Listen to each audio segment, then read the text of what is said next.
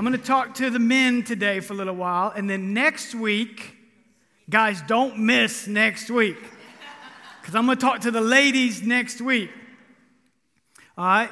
But guys, I'm going to talk to you today, and here's what Paul says in Ephesians chapter 5, verse 25. He says, "Husbands, love your wives just as Christ also loved the church and gave himself for her." Did you hear that? Husbands, love your wives just as Christ also loved the church and died to self, gave himself, laid his life down for her, that he might sanctify and cleanse her with the washing of water by the word, that he might present her to himself a glorious church, not having spot or wrinkle or any such thing, but that she might be holy and without blemish. Here's love. Love is laying your life down. In fact, the Bible says no greater love has anyone than this. What? Someone willing to lay down their life. Amen? Listen, don't just say you love them. Huh? Those prove it. Actions. Come on now. That's the thing. I would say to Cynthia I loved her because I was attracted to her. I didn't know how to love her. In fact, I thought to myself, okay, I love her in some way, but I don't like her. I don't like her. We didn't like each other. So now I say to her all the time. In fact, I rarely say I love you. I usually say to her, I like you. I like you because you know what that means to me? That means I love you and I like you. I like being around you. You're my best friend. And Cynthia, today, we are best friends. We're absolutely best friends. And so God fixed it. But you got to die to yourself. You have to die to yourself. And it says this, husbands, love your wives. Now, when Paul writes this verse, he starts off by saying, we submit to one another in verse 22. And then he says this, wives, submit to your husbands. So in the order in Ephesians chapter 5, he talks to the wives first, right? And then the husbands. But in the history of time, who went first? Jesus or the church? Well, Romans 5:8 says this, while we were yet sinners, Christ died for us. Listen, guys, listen to me. You ready? Jesus went first.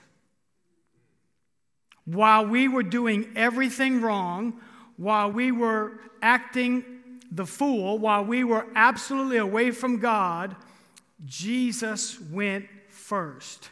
Listen, if things are wrong at home, if you need to make some things right, if you need some adjustments, whether major or minor, guys, that's on you. You go first. If there's an apology that needs to be made, if something needs to get fixed, who went first? Jesus went first. Guys, you go first. Amen? That's what you get for being able to have the remote. You get to go first, okay? You go first. So I want to talk to the guys first, all right? We're going to give you 4 keys to a woman's heart. Somebody said 4? Yes, just 4. You mean 400? No, 4. Just 4. 4 keys to a woman's heart, and then I'm going to talk to the men. Because these are a woman's greatest needs. These are what a woman really needs. And the first one is actually kind of simple, but it is so, it's simple in its verbiage, but it is so profound. We're going to take most of our time on the first one. Number 1, you need to secure her through self-sacrifice. Nothing is more important to a woman than security. It is how God made them. Now, I understand that throughout the marriage series, I'm going to say things that are very general. I'm going to talk about man and woman's needs, right? And we're going to talk about them and marriage, and some of it's very general. And I understand there's always the one person that might be the exception to the rule. I could say this. I could say that in general, women are weaker physically than men. But I have seen some bodybuilders in Russia.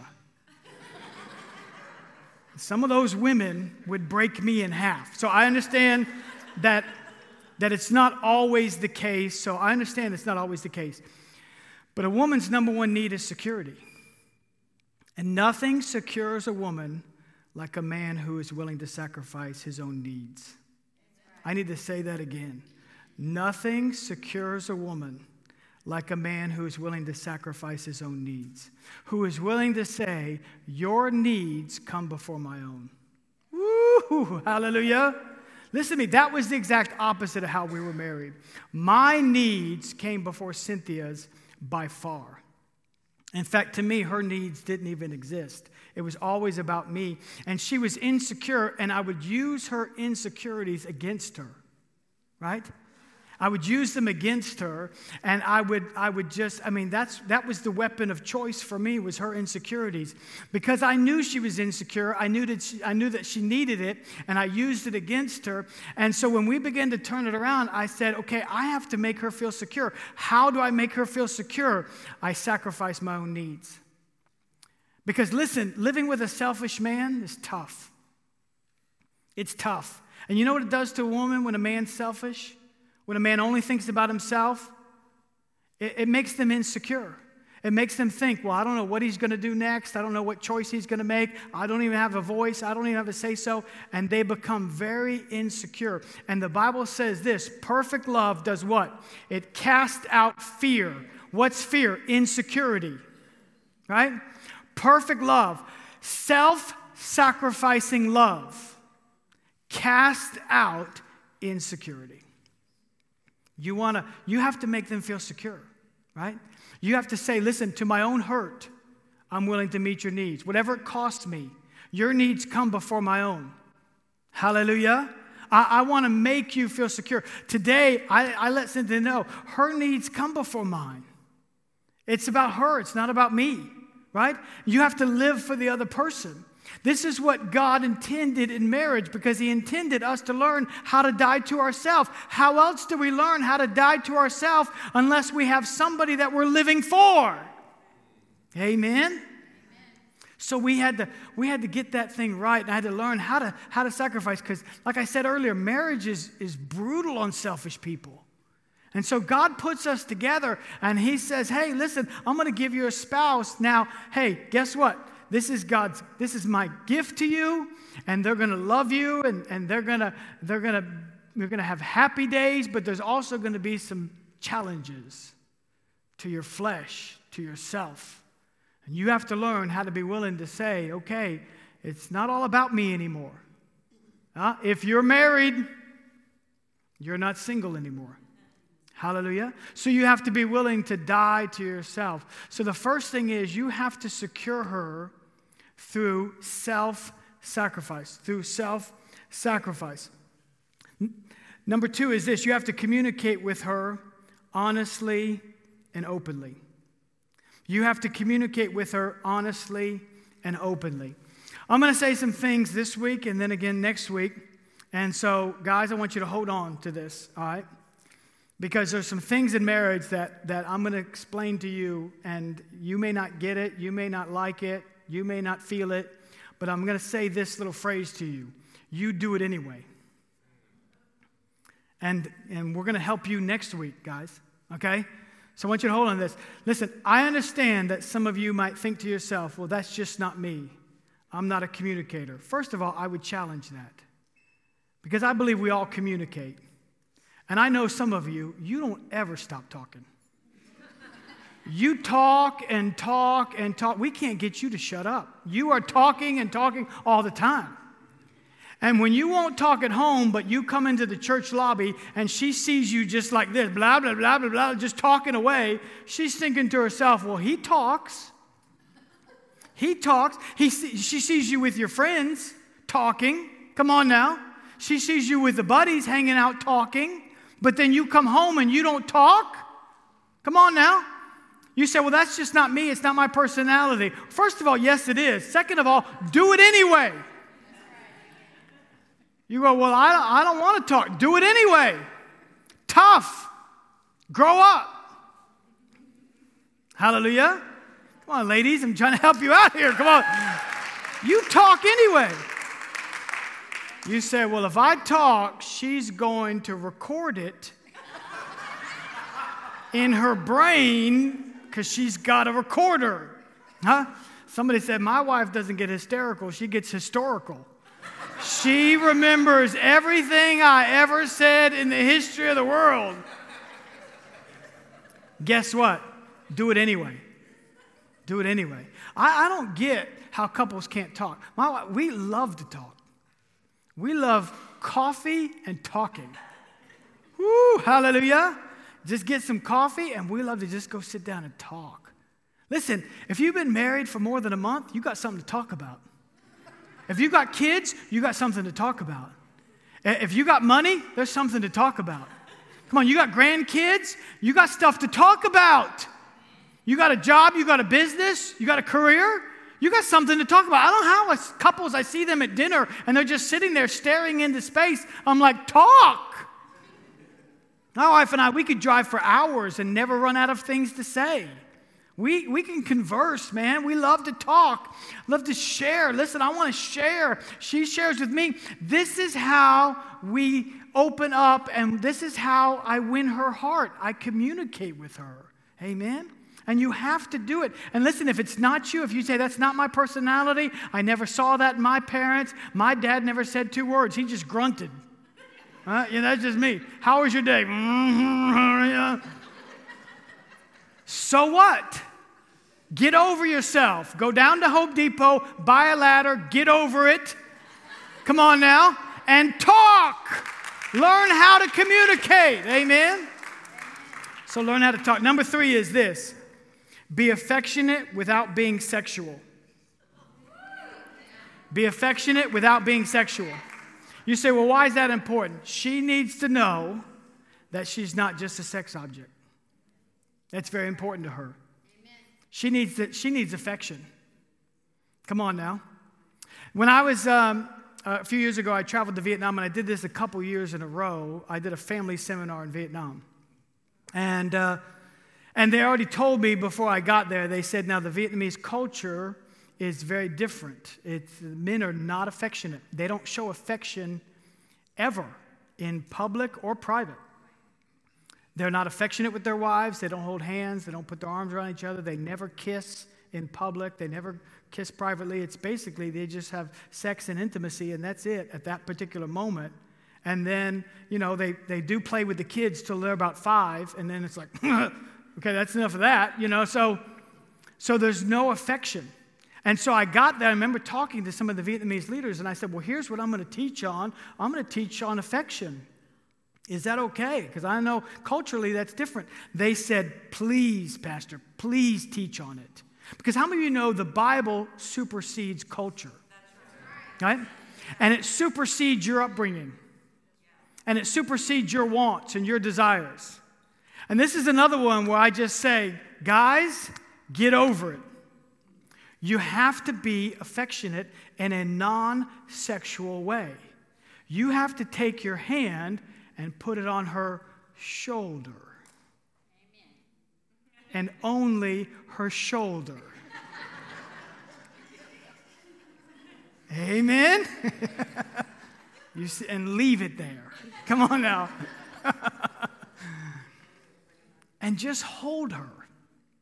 Hold her hand. Come on now. Be affectionate. Kiss in a non-sexual way. Come on now. Kiss when there's nothing on the other end.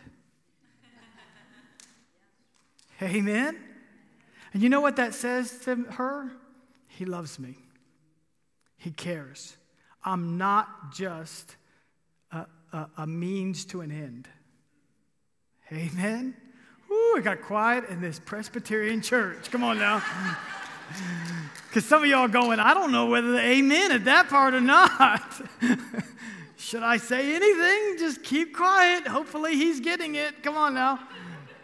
Be affectionate without being sexual. And then number 4 is this. Be the loving initiator. Be the loving initiator. And this is not on your screen, but I want you to write this down. There's 4 key areas where every man needs to lead. Every man needs to lead.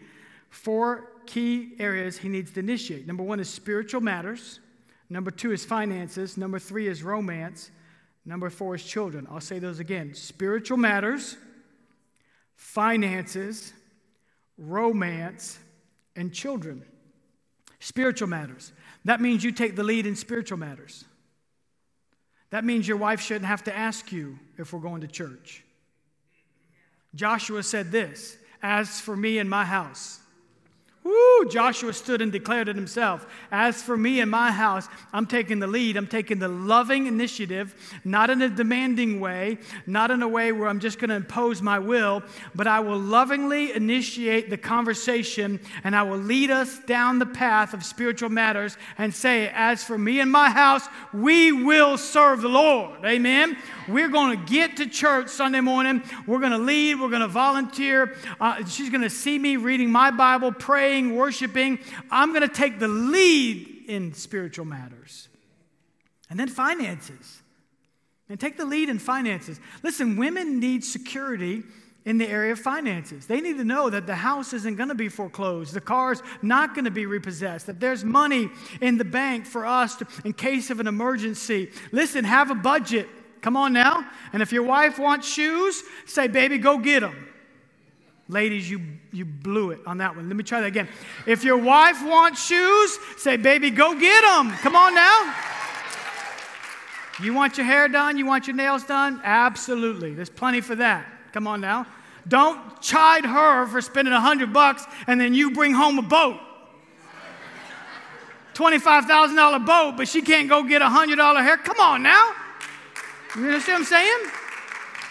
Secure her financially, and that includes tithing. Cynthia knows. Listen, I'm the one that physically writes out the check. I'm the one that signs it, but she knows. Listen, we tithe. In 27 years of ministry, I have only met one person, one male, who's ever said to me, "My wife won't let me tithe." It's always been the female. It has always been only one time in 27 years. And listen, she made all the money, and he said to me, "My wife won't let me tithe." She made all the money. He didn't bring home a dime. He was out of work. He wasn't working. And so it's usually the man who says, "We can't afford it. We can't do it. Baby, it's too much. There's no way. Oh, no, we're not going to make it." And so listen, guys, secure her by honoring God first. Listen, that will secure her. That will secure her heart. That will secure her financially. Listen, why? Because guess what? She trusts God more than she trusts you. Come on now. I said she trusts God more than she trusts you. Hallelujah. And when times get tough, she needs to know that Daddy has honored God. Amen. Our house honors the Lord. And then in the area of, listen, romance. Come on now. Bring home the flowers. Bring home the chocolate. Initiate it. If there's a fight, you got to be the first. Come on now. Don't just sit there in bed saying, "Well, I'll show her. I'm not talking to her for 3 days." Come on now. She even touches my toes with her toes tonight. You know, I'll pull them away so fast, she'll get the picture. Take the initiative with romance. Come on now. Be the first to reach out and grab her hand. Amen? And then the last one is children. Initiate the disciplining of your children. Initiate the protection of your home with the internet and the phone. Come on now. Amen? Initiate that. Don't just sit there and go, "Well, I don't know nothing about this stuff." Figure it out. Come on now. Go on YouTube and catch a video how to protect your children from the internet, on their phone, how to put blocks and filters and how to discipline. Listen, figure it out. Be sure. Don't just watch them going crazy while you're sitting there with the clicker just scrolling through the things. Listen, get up, take the initiative, and help with the children. Amen? In fact, you start it. Come on now. Amen? And secure her. Be a loving initiator. And I want to do this. I'm going to ask Pastor Mark to come because we're going to end right here. I want to tell you this. Listen, I get it. There's no perfect marriage. There's no perfect husband. There's no perfect wife. And my wife and I, we got loads of room to grow. We do. We've come a long way, but listen, it can always get better. It can always get better. Amen? But if you're at rock bottom, listen to me, church. If you're at rock bottom, or if you're struggling, I want you to know there's hope for you. There's hope for you not just because God turned our marriage around. There's hope for you because there's a friend that you have. And He's got all the wisdom, all of it. He knows exactly what to do at the very right time. Ladies, your girlfriend that you want to chat with, they might have some wisdom, and they might not. Guys, your buddies, come on now, who just sit there and go, well, I'll tell you what I would do. And they've been divorced 3 times. Come on, single now. They don't know what they're doing. They don't know what to do, but there's somebody who does. Huh? And it's the Holy Spirit.